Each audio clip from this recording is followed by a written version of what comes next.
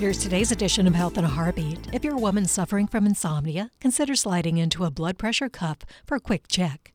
That's because recent research shows women who struggle with getting enough sleep are at greater risk of developing high blood pressure.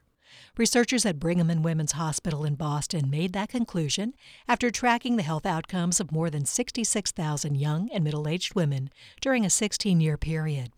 In addition to basic health data, they also followed the subject's average sleep duration and sleeping difficulties. The final analysis revealed a host of issues among women with sleeping difficulties: higher body mass indexes, less physical activity, and more smoking and drinking. The researchers found that women who slept less than 7 to 8 hours a night had a significantly higher risk of high blood pressure. Likewise, hypertension risk was higher among those women who had trouble falling asleep or staying asleep. While much remains unknown about the exact relationship between insomnia and high blood pressure, it can lead to a dangerous chain of events, including reduced heart output, sodium retention, and arterial stiffness.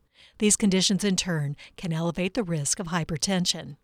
Next, the researchers want to look at insomnia's effects on blood pressure in men.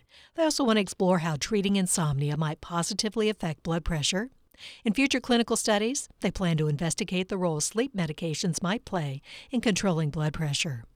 If a consistent amount of shut-eye has been elusive, your blood pressure is one more reason to solve the insomnia. This edition of Health in a Heartbeat is brought to you by University of Florida Health, committed to advancing excellence in patient care, research, and education, and by WUFT-FM.